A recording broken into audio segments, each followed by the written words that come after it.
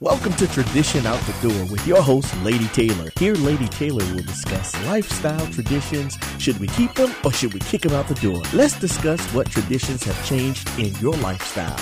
Like and subscribe to this podcast. Lady Taylor, you ready? All right, let's go. You already know. Thank you, MJ. What's up, y'all? It's your girl, Lady Taylor. Hello.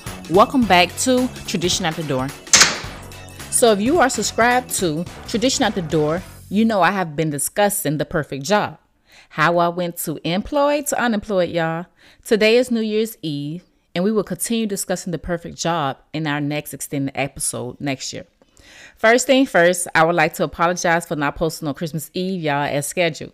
But I ran into a few things that were not in my control. But I am here now getting ready to move into the greater year, the greater new year, and somebody's future about to be lit. So let's get into it. The other day I asked myself, if you had one tradition you can throw out the door, what would it be? I was like, for me, I would throw being humble out the door, y'all. Yep, it gotta go. I won't throw it far, but it will be out the door. Maybe on the front porch, lawn or something.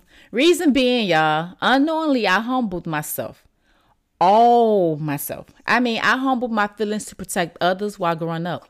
But as I moved through my life seasons, y'all, I realized that I wasn't a child anymore and my feelings meant something. Okay, y'all, so most of us heard somebody say, humble yourself, child. Stay humble, be humble. And how we lived it out or how we interpreted what humbleness was, that was on us. Or maybe I should say that was on me. As a child growing up, for me, I humbled my feelings for the utmost respect for others and their feelings. And as a result of that, I blocked myself from talking up, standing up, and speaking up for myself because I felt their feelings meant more than my own. That's crazy, y'all, right? That was humbleness for me. Along with some other factors, y'all.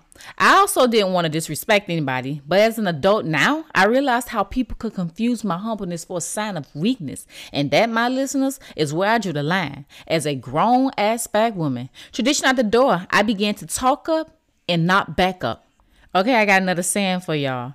They say, did you look at yourself in the mirror?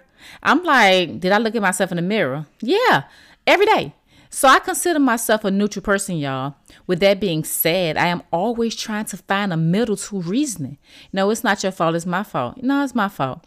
But you can't reason with everyone or carry blame for others. Once people see you not with confusion and that you will no longer allow them to emotionally guilt you, they start drama around you. And that's when you notice confusion amongst others. And that's fine.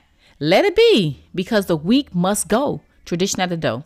Now that I've asked myself, what tradition would I throw out the door? It's your turn. Ask yourself, what unknowingly or knowingly traditions would you like to throw out the door or improve? That's my time, y'all. May your new year become your greatest season. I'm out. If you would like to continue to catch this vibe, give us a 5-star rating and review on Apple Podcasts. And don't forget to subscribe to Tradition Out the Door on Apple Podcasts, Spotify, Anchor, or whatever podcast platform you are tuning into. Join Tradition Out the Door private group on Facebook, where we relax and dive in deeper on community topics relating to tradition. If you would like to support Tradition Out the Door, follow us on Instagram at Tradition Out the Door. Tradition Out the Door is produced, written, and hosted by me, your girl, Lady Taylor. Hello. And you can find me on all social media platforms. You already know, self-love over everything. Hello.